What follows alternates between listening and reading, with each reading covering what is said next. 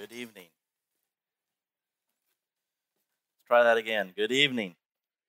Much better. Maybe I should have started with howdy or something like that, right? Okay. While you're getting settled, go ahead and turn to Malachi chapter 2. Anybody who's visiting or haven't been here a couple of weeks, we're walking through the book of Malachi. Incidentally, he has a perfect name, right? His name is the transliteration of the Hebrew word messenger, and he is a messenger of God. And he has a special message for the people of Israel, and specifically right now, he has a specific message for the priest of Israel. And so we've been walking through that in chapter 1 and 2, and we're going to be in chapter 2 today, verses 10 through 16. And the title of message today is The Rings of Power. So I'm not talking about the rings forged by the elves in Middle-earth for all the Lord of the Rings fans. No, I'm talking about the ring of matrimony forged by God in Genesis chapter 2 for earth. Okay? Representing his holy institution of marriage. And in this section that we're going to be in today, the priests are going to continue to be rebuked by Malachi on behalf of God for them profaning these rings of power, because they're not holding up or ascribing holiness to what they're supposed to be doing. They're continuing to break his laws, right? And not obeying him. And so the big idea that I want to leave you with tonight is that wedding rings may symbolize either our profaning or our consecrating of the covenant of marriage. We'll go ahead and switch to the next slide. Wedding rings may symbolize either our profaning or our consecrating the covenant of marriage. So children, all children, look at me. I want to help you understand what these words profaning and consecrating mean. So we all know that our bodies are fearfully and wonderfully made. That includes our voice, right? And so as part of God's creation, God has called us to be holy, right? And so if we profane our voice, we're going to, how do we profane that holy voice, right? We say bad words. We say unkind things to people. We tear people down. We can even reject Christ with our words, okay? That's profaning our voice. If we consecrate our voice, we uphold its sacredness, its holiness that God made. And in that, we sing praises to him. We worship him. We pray to him. We say kind things to people. We share the gospel. So if I profane things with my voice, I'm not using it as the holy instrument God created it for. If I consecrate it, I'm recognizing the reverence that God made that voice for. And that's what we're talking about today. These wedding rings can symbolize I can either be profaning the institution of marriage, or I can consecrate the institution of marriage. Okay, and we're going to see that as we walk through this today. Now, I ascribe to text-driven preaching, which says the substance and the structure and the spirit of the text is what guides the hermeneutics and the interpretation and how I preach. And so there's only 2 points in this sermon. I can't give you 3 because there's only 2 paragraphs, 2 distinct thoughts. And so I can't give you 3. I'm not going to make up a 3rd point. So you only get 2. I'm only going to spend an hour on each one. You laugh, right? You laugh. And no, I'm not going to do that. But there are only 2 points. So Matthew 5:6 says, "Blessed are those who hunger and thirst for righteousness, for they shall be satisfied." So we're going to hunger and thirst over what God wants to teach us for in Malachi chapter 2. But before we can have that meal, I think I want us to set the table first. I want to tell you a few things. So if we can go to the next slide, we're going to set the table for this meal. The first thing I want to talk to you about is, pay attention, is direct tone. So, Malachi is addressing the apathy of the priest, and he's very direct with the people. And he's hitting them with a sledgehammer. And so I have to preach it that way, right? But that means, of course, it may open up some wounds that you've walked through in life or may be walking through now. And so I'm going to ask you just to bear with me. I'm going to put that sledgehammer in bubble wrap a little bit. At the end of the sermon, we're going to talk about God's grace and his mercy and his compassion. Okay, so bear with me as we get to the end of the sermon, because we're going to come back to God's love for us in all of this. So, because I know there's a few aspects in our life that are much more emotional than this, right? Marriage, singleness, divorce, remarriage, all those things bring up emotions and lots of ideas and opinions. But we're going to stick to what God's word says. We're going to start here in Malachi, and we'll look at other passages as well. And then we're going to end tonight talking about God's grace and his compassion for us in all this. Second thing is relevant offenses. Yes, Malachi is talking to the priest. He's chastising them and holding them accountable for what they're doing. But remember what we talked about last week in the Eric sermon. We are all called to be a royal priesthood, right? So this message is for us as well, because we're called to holiness. We're called to be a holy priest. So yes, the passage is speaking specifically to those priests, but put yourself there, because we all have been apathetic spiritually, right? Every one of us in this room. So God is speaking to us as well. This passage is relevant to us. Exegetical gymnastics. So you're fortunate enough tonight that we're going to address arguably the most difficult verse in the Bible to translate, which is Malachi 2:16. And there's translations all over the maps. You all have Bibles tonight that have different translations of that verse and lots of footnotes, okay, because it's so difficult to translate. So we're going to walk through that one together and see what God says. In the end, it's not going to matter about the translation, okay, because it's going to be quite clear what God thinks about his institution of marriage. Things I want you to look for as we go through the passage. Depending on what translation you have, you're going to see the word faithlessness or treacherous. Okay, look for that. You're going to see it about 5 times as we go through. And this is the opposite of God, right? He's not faithless, he's faithful. He's not treacherous, he's a promise keeper. He's loyal.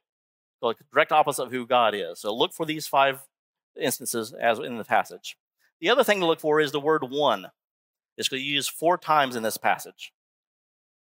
And this is going to talk about the true one God, right?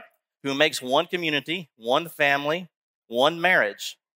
And it's the spirit of this unity of community that we see in the oneness of God that's going to come out in the passage. So be aware of those things as we kind of walk through it, okay? So now to kind of set the table a little bit, you're ready to eat, right? We're ready to jump in. You're hungry and thirsty for Malachi chapter 2. Let's dive in and look at that. So the outline we're going to follow on the next slide, we're going to look at the 2 offenses. Okay, there's only 2, one about interfaith marriage and one about divorce. And the way this is set up in Malachi, there's a charge against the priest, and then there's a call to repentance. Okay, a charge against the priest and a call to repentance. And we're going to look at each of those separately. And then we're going to follow up with some applications in our contemporary world around us. So the first thing we're going to do, we're going to jump in the first one. So I'm going to read verses 10 through 12, the first paragraph there in our passage tonight. Here's what the Word of God says. Have we not all one Father? Has not one God created us? Why then are we faithless to one another, profaning the covenant of our fathers? Judah has been faithless, and abomination has been committed in Israel and in Jerusalem. For Judah has profaned the sanctuary of the Lord, which he loves, and has married the daughter for a foreign god. May the Lord cut off from the tents of Jacob any descendant of the man who does this, who brings an offering to the Lord of hosts. So first of all, and I hope you see in this passage, you see some juxtaposition of words, right? Comparison and contrast. Similar to like you see in Proverbs, where we have the wise man versus the foolish man, right? So we have juxtaposition or comparison contrast in this passage as well.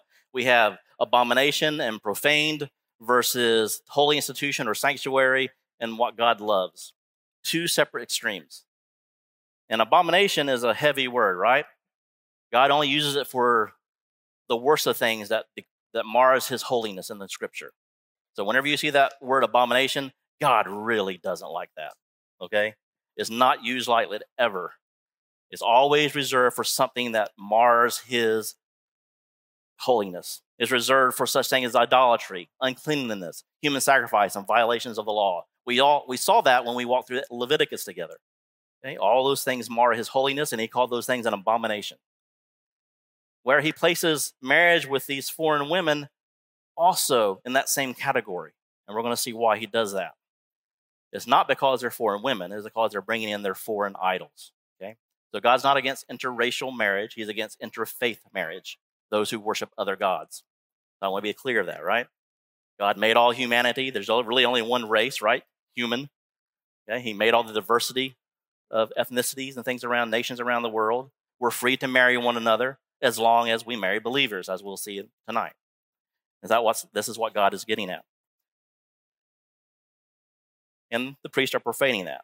Versus God calls marriage and the temple here a holy institution. Some of you versions say holy institution. Some say sanctuary. And this is a special place to God. He loves it, right? Think back to Leviticus. Why does God love it? What was happening there?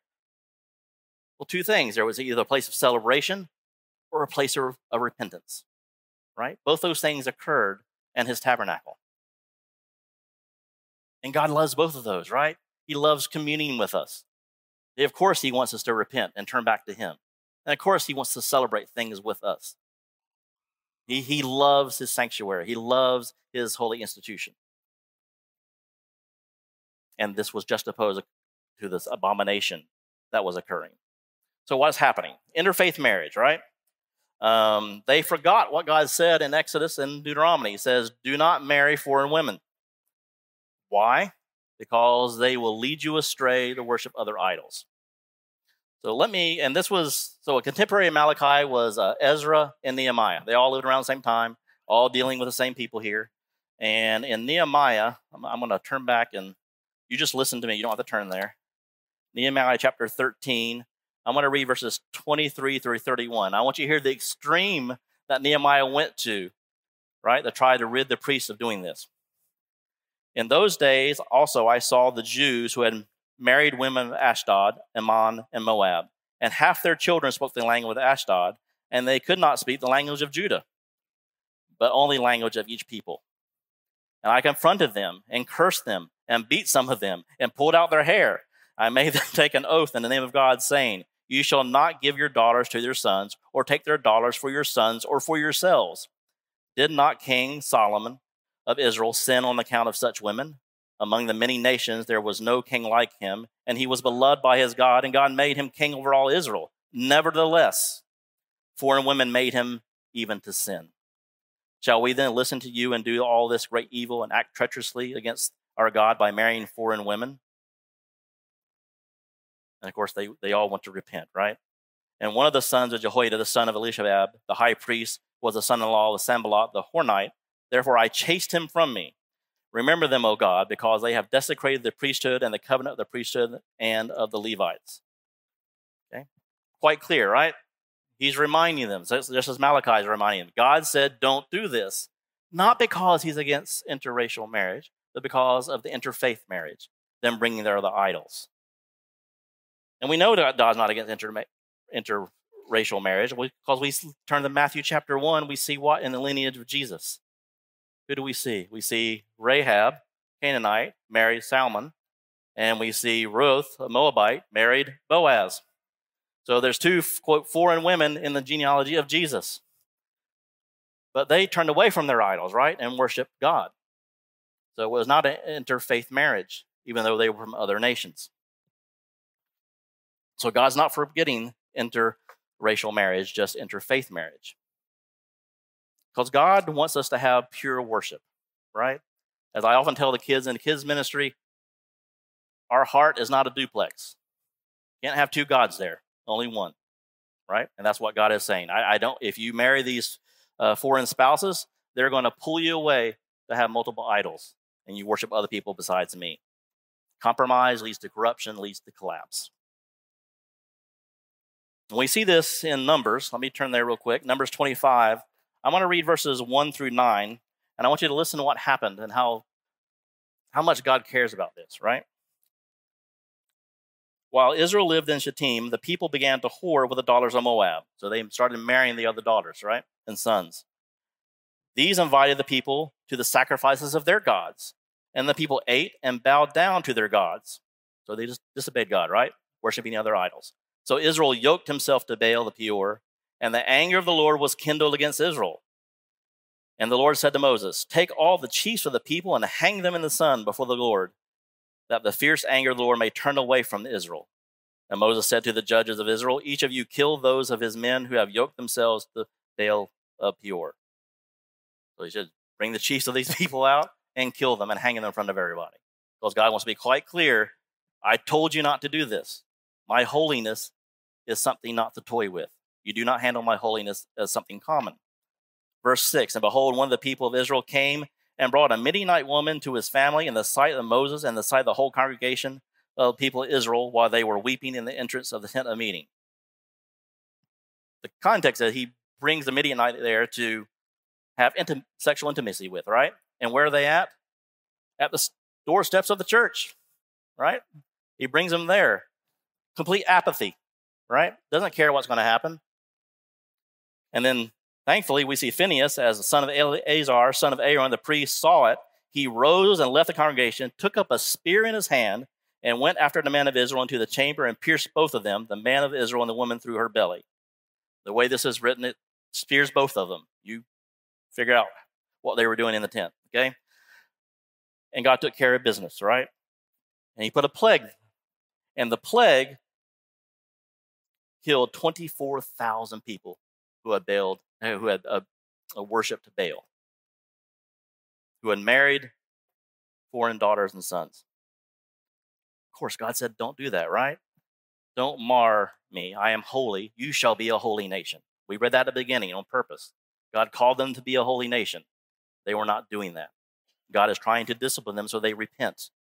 He's doing the same thing here with the priest here. He wants them to repent. Earlier this year in January, I gave you a sermon on the cost of spiritual compromise. And we talked about King Solomon and his spiral downward, right? We said he had deliberate disobedience, marrying the foreign women, like lots of them, right? He had a divided heart that led to detestable idolatry, divine disgust, and then, of course, devastating discipline, not only to him, but the whole country of Israel. Ahab, Jewish man who married a foreign woman named Jezebel, right? And she led him and the entire nation into all sorts of depths of depravity that they have not seen before. To the point that to this very day, no one names their daughter Jezebel. In fact, if I called you Jezebel, you would be quite offended, wouldn't you, right? So we have countless examples of what would happen if we disobeyed God. Yet, because of their spiritual apathy, the priests are still doing that. The priests are doing that. And I'm not talking about the people yet, right? The priests are doing that. The ones who are supposed to be leading the people, representing them to God, are leading them astray. So much so, it says, for Judah, the entire nation of Judah has profaned, right? And has married the daughter of a foreign god. It has become so normative, right? That almost every priest is doing that. God is saying, the whole country. It's a normative thing that this is happening.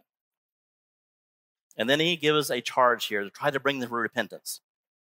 Verse 12, may the Lord cut off from the tents of Jacob any descendant of the man who does this, who brings an offering to the Lord of hosts. So the priests were just saying, this is okay for me to do. I'm still going to bring my offerings to the sanctuary. Doesn't matter that I'm unholy in what I'm doing. I'm disobeying God. And God said, don't do that. I'm going to cut you off. Now, most of you know the inheritance in Israel is a big thing, right? They get the land, they have prosperity, they have God's blessing. So to be cut off means to be cut off from all of that. You're no longer part of God's Israel. You no longer have access to inheritance of land. You no longer have access to God's blessing.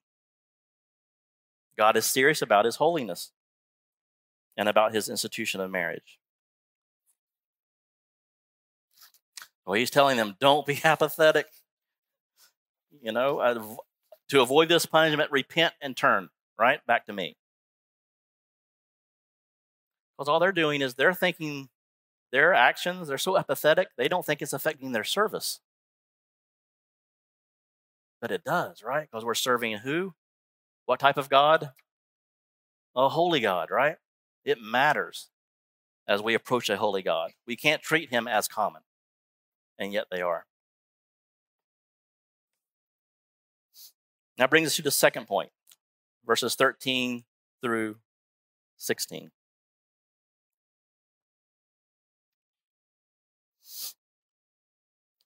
And let me read that together, starting in verse 13.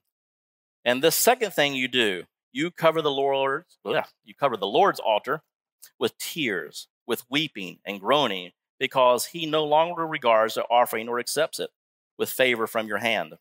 But you say, why does he not? because the Lord was witness between you and the wife of your youth, to whom you have been faithless, though she is your companion and your wife by covenant. Did he not make them one with a portion of the Spirit in their union? And what was the one God seeking? Godly offspring. So guard yourselves in your spirit, and let none of you be faithless to the wife of your youth. For I hate divorce, says the Lord, the God of Israel, and him who covers his garment with violence, says the Lord of armies. So be careful about your spirit, and do not deal treacherously. So what's happening here? Not only are the priests marrying, doing interfaith marriage, they're divorcing their wives of youth. They're going to the altars crying and praying and making offerings, making sacrifices, but they're not receiving blessing, right? And God receives no joy in that. He's saying, I'm not receiving joy in this. Remember last week, they were bringing blemished animals, right, to the altar. God says, what does this say about my holiness that you just bring a blemished animal to me, right? I don't accept that. And he's not accepting their prayers here that they're putting at the altar.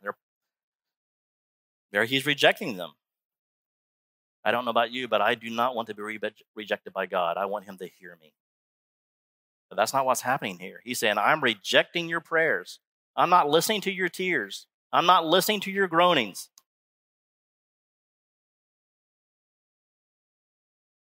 Why? And they're so apathetic. They say, well, why has he done this? They have no idea. They're completely oblivious, apathetic. Why does he not do these things? Verse 14. And then the charge in verse 14, right?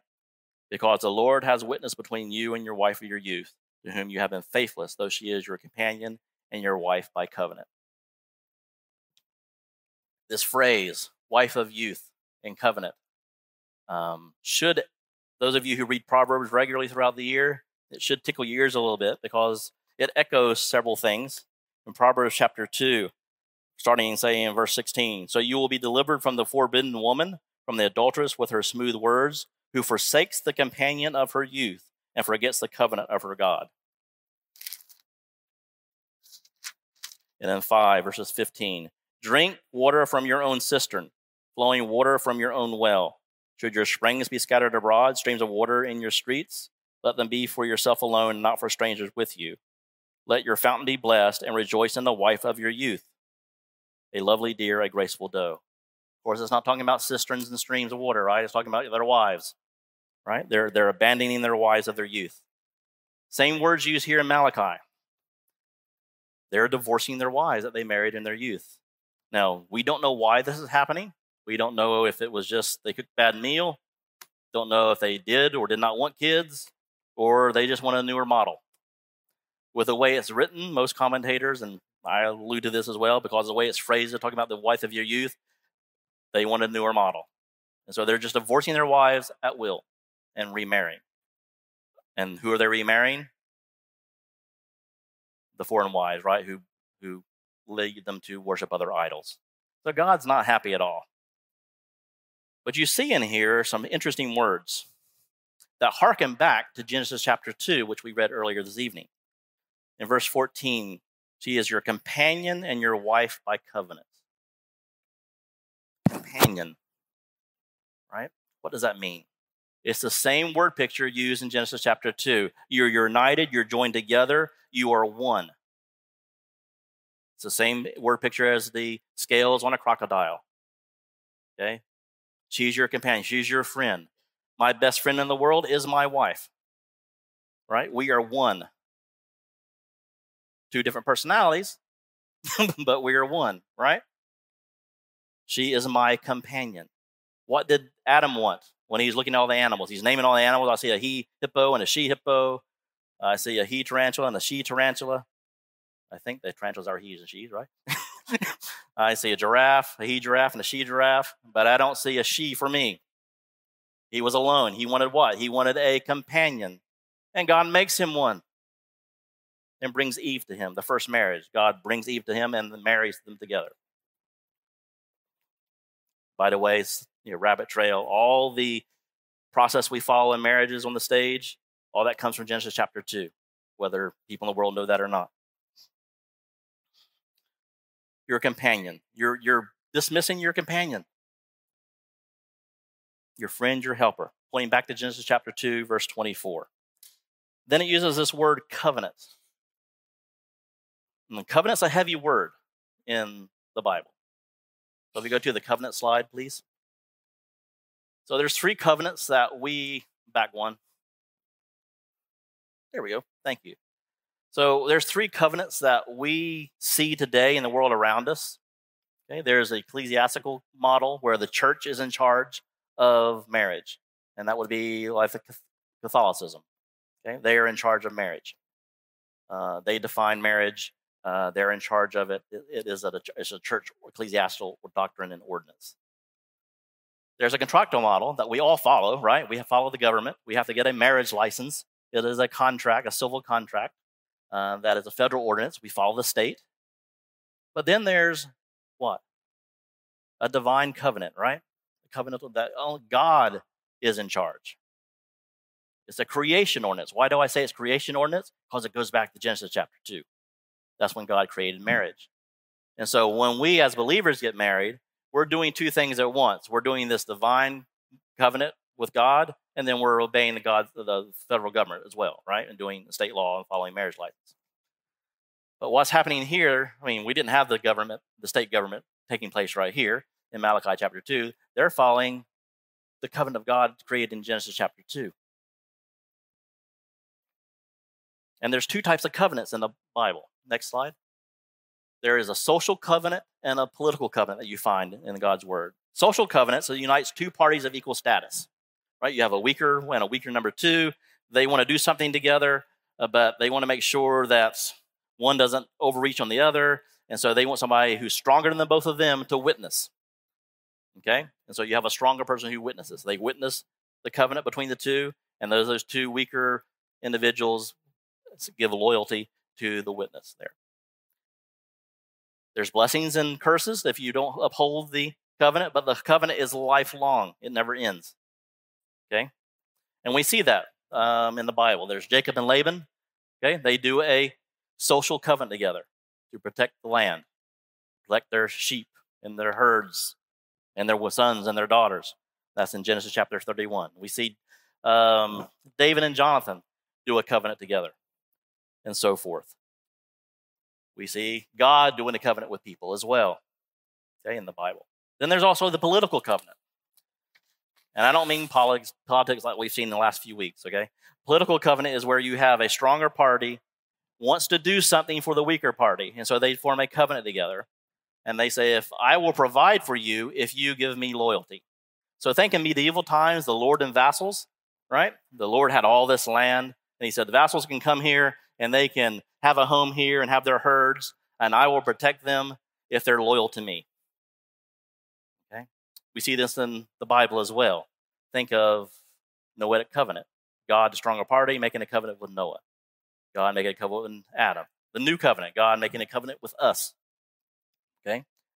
Again, there's curses and blessings if you uphold or do not uphold the covenant, but it is lifelong. The interesting thing about these types of covenants used in the Bible, next slide, is marriage is both of these. In the social covenant, God is a witness to the covenant between husband and wife. So marriage doesn't really involve just 2 people, right? It involves 3. Okay? For the believers, it involves God, husband, and wife. Okay? And remember I said it was lifelong, right? There's blessing and curses, depending on how you uphold the covenant, but it is lifelong, and God is overseeing that. Save you thousands of dollars in marital counseling. You see it forms a triangle, right? What happens when the husband and wife get closer to God? They get closer to one another. Okay, there you go. Saved you thousands of dollars. Political covenant, of course. Federal headship, the spiritual leader of the home, the husband, right, forms a political covenant with his wife. It says, I will provide for you if you are loyal to me. Change that word provide to love and loyal to respect. So you all heard the love and respect cycle, right? That's what this is. Okay? So marriage is both of these. But the priests are washing that away. by divorcing those wives. He said, I'm throwing away my companion. I'm throwing away my covenantal wife. And God is not happy at all. Look at verse 15. Malachi is said, did he not make them one with a portion of the Spirit in their union? Whose Spirit? Should be a capital S in most of your versions, right? It's God's Spirit, right? Because he's involved in the marriage. But the priests are throwing that away. They're dissolving that. And Malachi is asking this, what are you doing? God made you one. Why did he do that? There's many reasons for marriages, one of which is mentioned here, that God wanted godly offspring. He wanted to expand his kingdom, right?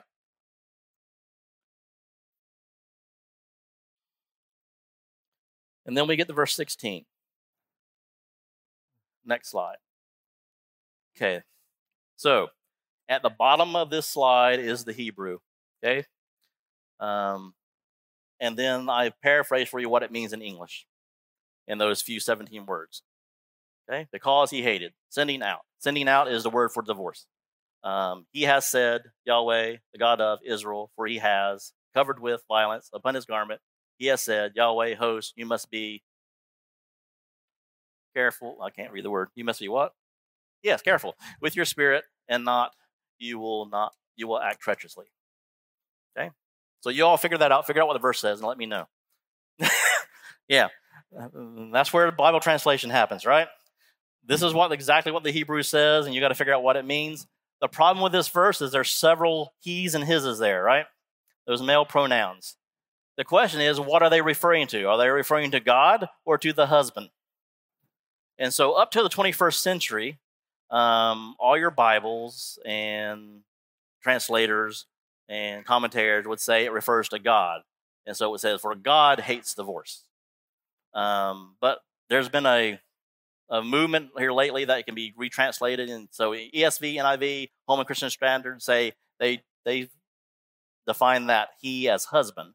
And it says, if the husband hates and divorces. So let me read you two of those verses. In ESV, if you have it, it'll say, for the man who does not love his wife, but divorces her, says the Lord, the God of Israel, covers his garment with violence, says the Lord of hosts. So guard yourself in your spirit and do not be faithless. In NASB, it says, for I hate divorce, says the Lord God of Israel, and him who covers his garment with violence, says the Lord of armies. So be careful about your spirit, that you do not deal treacherously. Regardless of which translation, it's clear that the divorce is not seen in a good light, right? And that's carried out throughout Scripture. God does not like divorce, right? So I personally, when I've translated this before, we spent actually a week translating this in seminary. I tend to lean towards the NASB version that it says, for God hates divorce. But again, it's not going to change the spirit of the text or what God is trying to tell us here, okay? So is God's word wrong? No. Is it still God inspired? Yes. Is it still inerrant? Yes. The problem is none of us speak ancient Hebrew, okay? We're doing the best we can by what we have. And again, at the end of the day, it doesn't change the overall message that God is telling us. Now, you saw this interesting phrase in here, covered with a garment. What in the world does that mean? Covered with a garment of violence. You have to remember, a part of the marriage ceremony in Bible's times involved the man placing his garment over the woman. And that signified that he would protect her, that he would accept her as his wife. Do you remember anywhere in the Bible where that had occurred? Remember Ruth chapter 3. Boaz is sleeping. Ruth goes in and lays down at his feet. He wakes up and says, oh, there's Ruth, who he likes, right? And what does he do? He plates his garment over her, saying, I will accept you, but I have to do one thing first. There's one more kinsman redeemer closer to you than me that I need to take care of business first, which he does. But he put his garment over, saying, yes, I want to marry you. I want to be your protector and your kinsman redeemer. That's what's happening, this visual here. They're putting their garment around. But he said, now your garment now is covered with violence because you're divorcing your wife. Why is the garment covered with violence? Because they're one, right? When you forsake your wife, you're mistreating her, and you're covering your own garment with violence. Divorce is a violent aspect, according to God. You cannot, if I'm a husband and I divorce my wife, I'm going to impede violence upon myself in God's eyes, right? Because we're one, and we're taking that apart. You can't mistreat, right, your wife and not be affected. And Paul points this out in Ephesians 5, verse 28. So husbands ought to love their own wives as their own bodies. He who loves his wife loves himself. What does that mean? Simply, if you love your wife, it's going to benefit you, right? If you mistreat your wife, it's not going to go well with you either. Okay? And I can say that vice versa, right? Wife and husband. So what's happening here? What has happened? They have divorced their wife. Don't know reasons why, but they're doing it. And God gives them two things to watch out for here. He's trying to call them repentance. He says what? Guard yourselves. He says that twice in this passage. When God says something 2 or 3 times, it means pay attention. Guard yourselves. Guard your spirit. The priests are dealing faithlessly towards their wives because they did not heed their spirit. What does that mean? Okay, they have an argument with their wife, but they don't forgive her later on. They let it build up and other things. They become more critical, and then it starts bringing up bitterness and contempt and hate to the point that they want to divorce them. Didn't guard the spirit, right? Do Monica and I have disagreements? Of course, right? But we repent of them and resolve them quickly so that bitterness does not creep in, and criticalness and hatefulness, right? So we don't go down that path. That's what it means, guard your spirit. That's what they forgot to do. And he said, do that. You can change your feeling towards your spouse. This is what Scripture says. By guarding your spirit. But it does take both of you to do that. Go to the next slide, please. So what we've seen really quickly here is God has given us 2 charges to the priest. 1, you're doing interfaith marriage. Repent of that. 1, you're divorcing the wives of your youth. Repent against that. And remember, back then, divorcing your wife was a much bigger deal than it is today because that means they were economically destitute, right?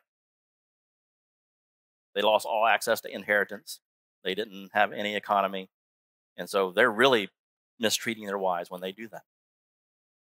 Well, let's talk about some applications. How can we apply this to us in the day 21st century? What does all this mean? So the first thing I want to do is I want to show a selfie of the culture around us. So next slide. I'll let you absorb some of that a little bit. I'm not going to read every word just because we have little ears. But the stats are sad, depressing, may wake you up. Unfortunately, many of them are, quote, normative in the culture. They are expected. They are the norm rather than not being the norm. And overwhelming majority of them, there's no difference between the church and the world. This is Satan's perversion of the institution of marriage that he started in Genesis chapter 3. He has not stopped attacking God's institution of marriage. Started in Genesis 3, continues now. It will continue until Jesus comes back. Okay? This is meant to be a wake-up call to all of us, right? Our culture actually markets divorce, premarital sex, adultery, and other things as a triumph to autonomy, right? I am myself. I have complete autonomy. I can make my own choice without any consequences. Let me just pick on divorce. Divorce to the world is just conscious uncoupling, right?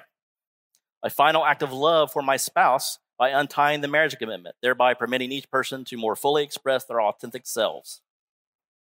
And this is what we tell ourselves in the world, right? This is not what God intended. This is not what God says. It's not what he said in Malachi.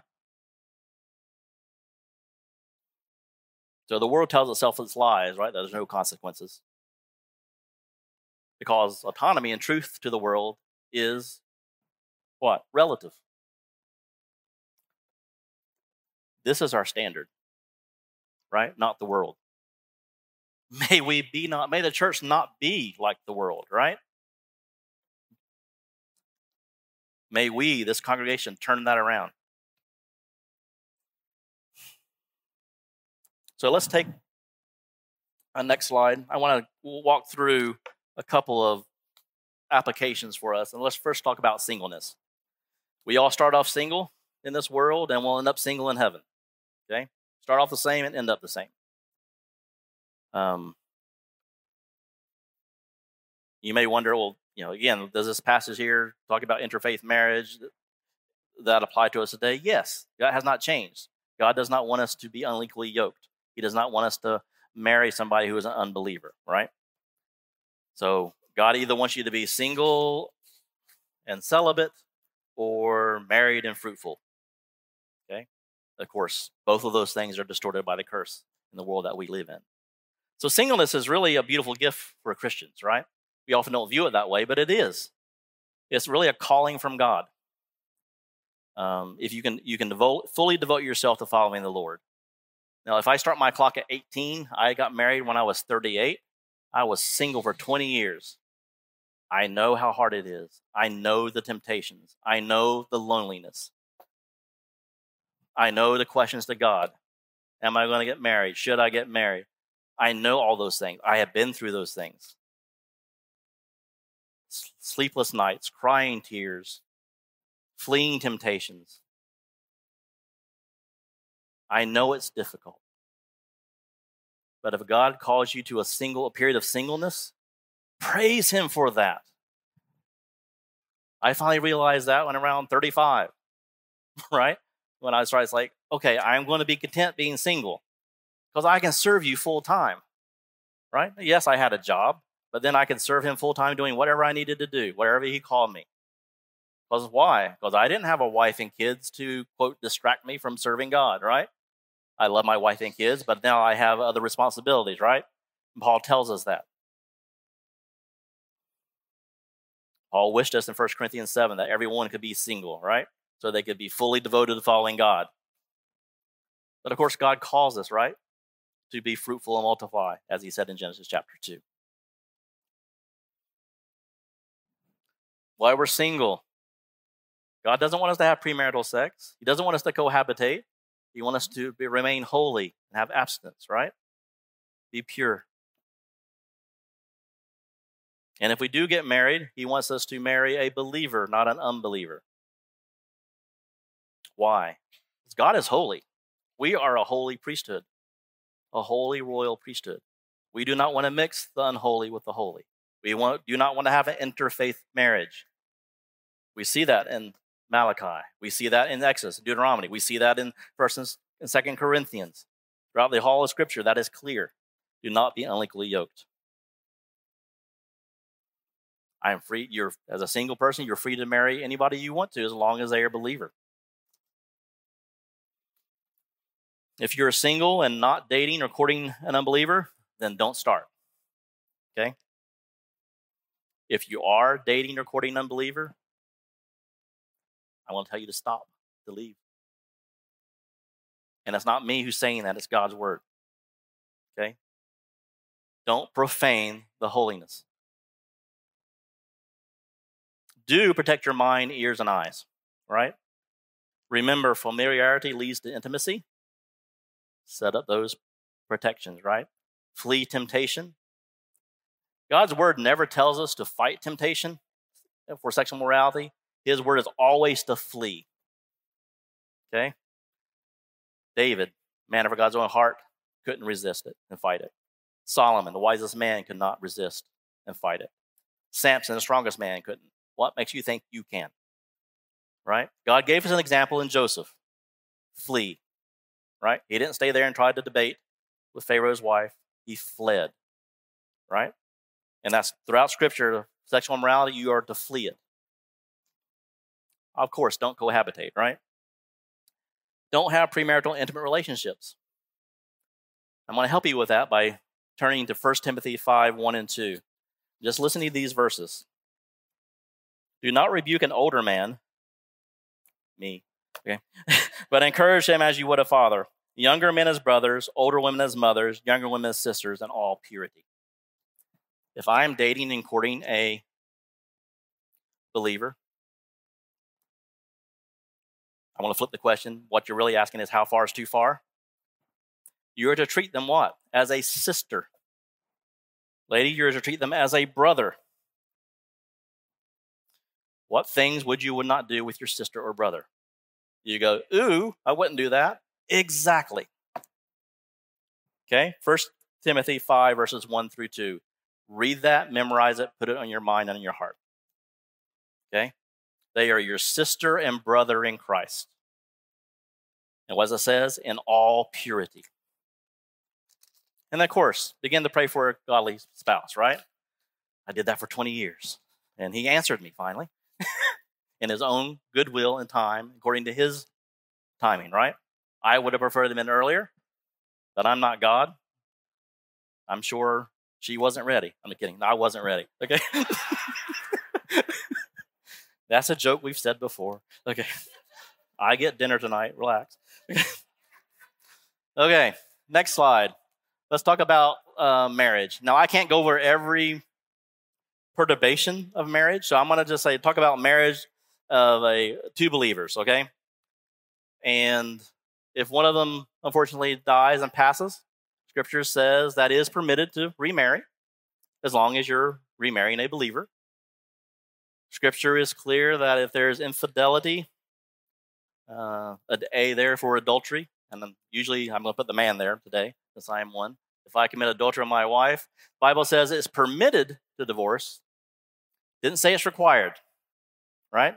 God's word says it's permitted for the hardness of our hearts. He prefers that what? We reconcile and repent. The exclusion principle in Matthew 19, which talks about if there's infidelity, you may divorce. We forget about chapter 18, which is all about forgiveness, right? The entire chapter. And Jesus is talking from one thing to another. It's not two separate days. He's talking about forgiveness, and then he talks about this, right? So we forget about that. Is it easy? Of course not. Of course not. I'm not trying to belittle that whatsoever. But his preference, of course, is that there are reconciliation. And of course, if there's divorce, then it's permitted, right? And then you can remarry a believer. If it's for any other reason, God's word says, no, we're not going to permit divorce. It's not permitted according to God's word. And I'm going to put in the bottom here, of course, if there's any emotional or physical abuse, of course, immediate separation, right? And the church is here to help you with that, right? We don't want you to stay in that situation, nor does God.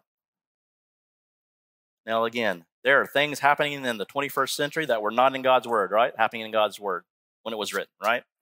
Pornography did not exist, right? And lots of other things did not exist. And that God's word doesn't speak to those things. But the principles in Scripture are there for us to be wise and have grace, right? Ultimately, we want to always try to get to reconciliation and repentance. That's what his word says. And other matters we have to treat with wisdom and seek him and remember his grace on matters.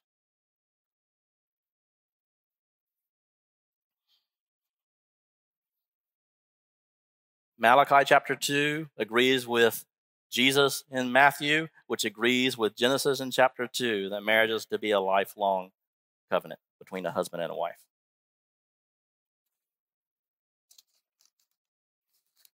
Now let's talk about God's grace.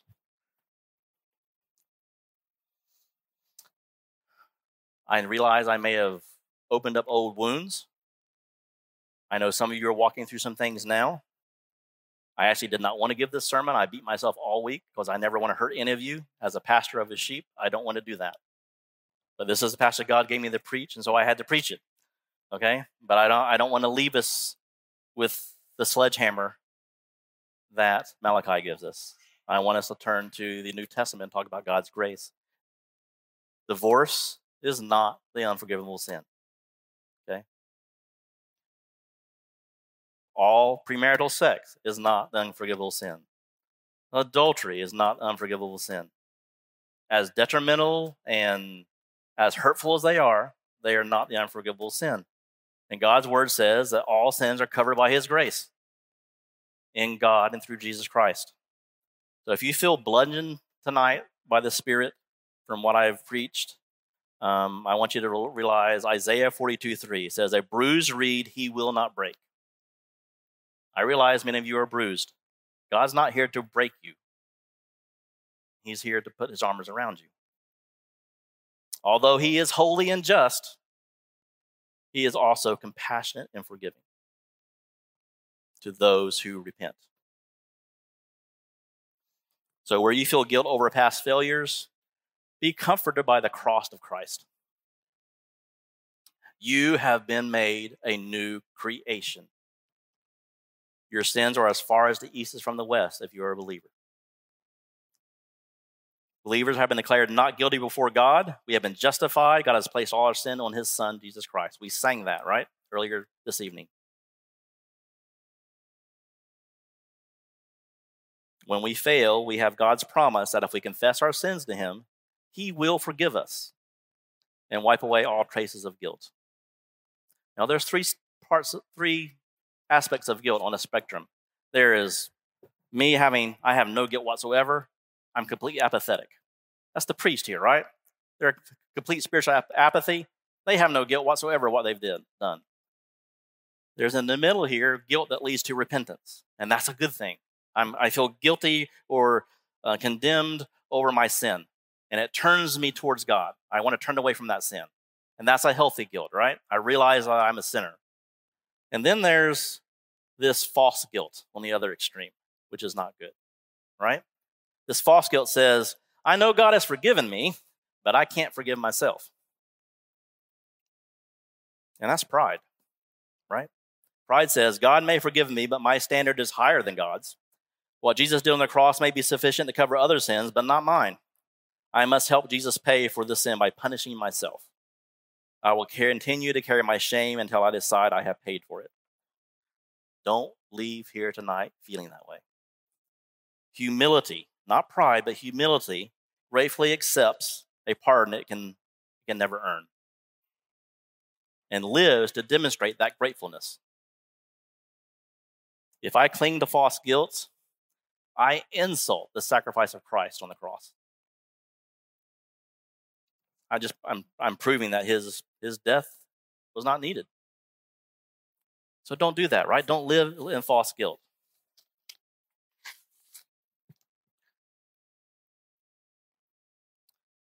There's two calls tonight that I want to leave you with that are burdens on my heart. One is a call to holiness, which is what God is calling the priest to, right? What this whole book is calling us to, for us to renew holiness with God.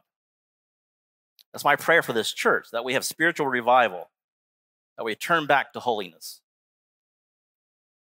Leviticus 19:2, Leviticus 27, Leviticus 20:26, 21:28, Exodus 19:6 and 1, Peter 1:16, 1 Thessalonians 4 and 7. All those say what? Be holy, for I am holy. Paraphrasing some of them. A call to holiness. This wedding ring that I wear symbolizes my marriage to Monica. I can profane God's institution of marriage, or I can consecrate it by how I live out that marriage with her. And so tonight I'm calling you to do some soul searching. I want you to renew your commitment to biblical singleness if you're single. And I want you to renew your commitment to biblical marriage if you're married. This means there's some heart work involved, right? There means there needs to be some transparency. It needs to be some confession. My goal is to call us together to holiness, right? To back to God. We can't do that if we bring him our blemished selves, right?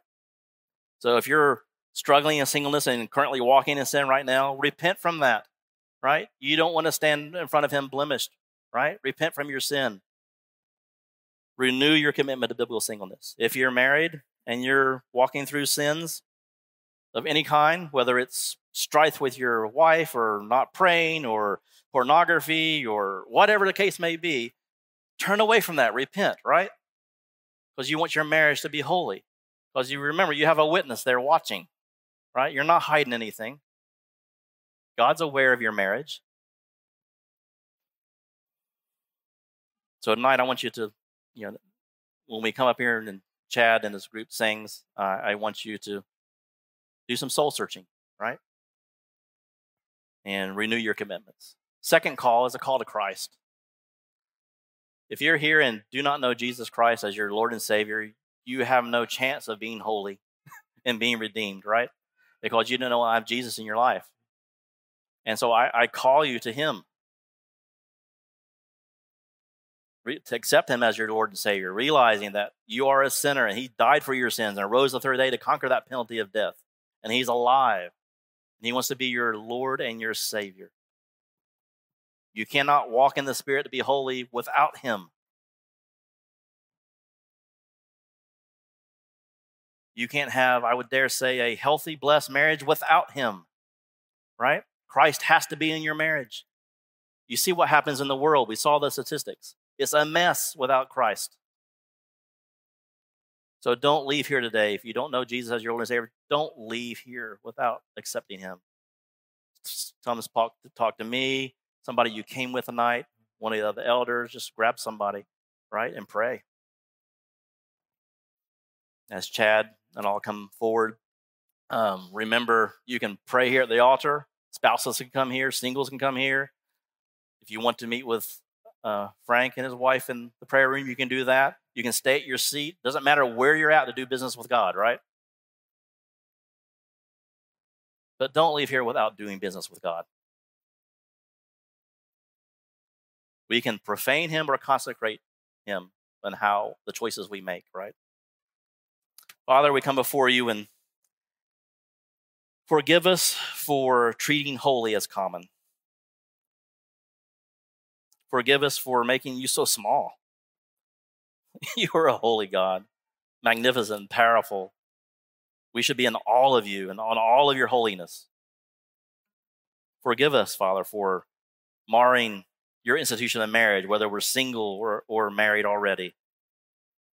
Forgive us, Father, of bringing our blemished selves before you and not thinking anything of it. You are a holy God. We cry to you tonight, Father, to renew our lives. In the name of your Son, Jesus, we pray, who makes all this possible. Amen.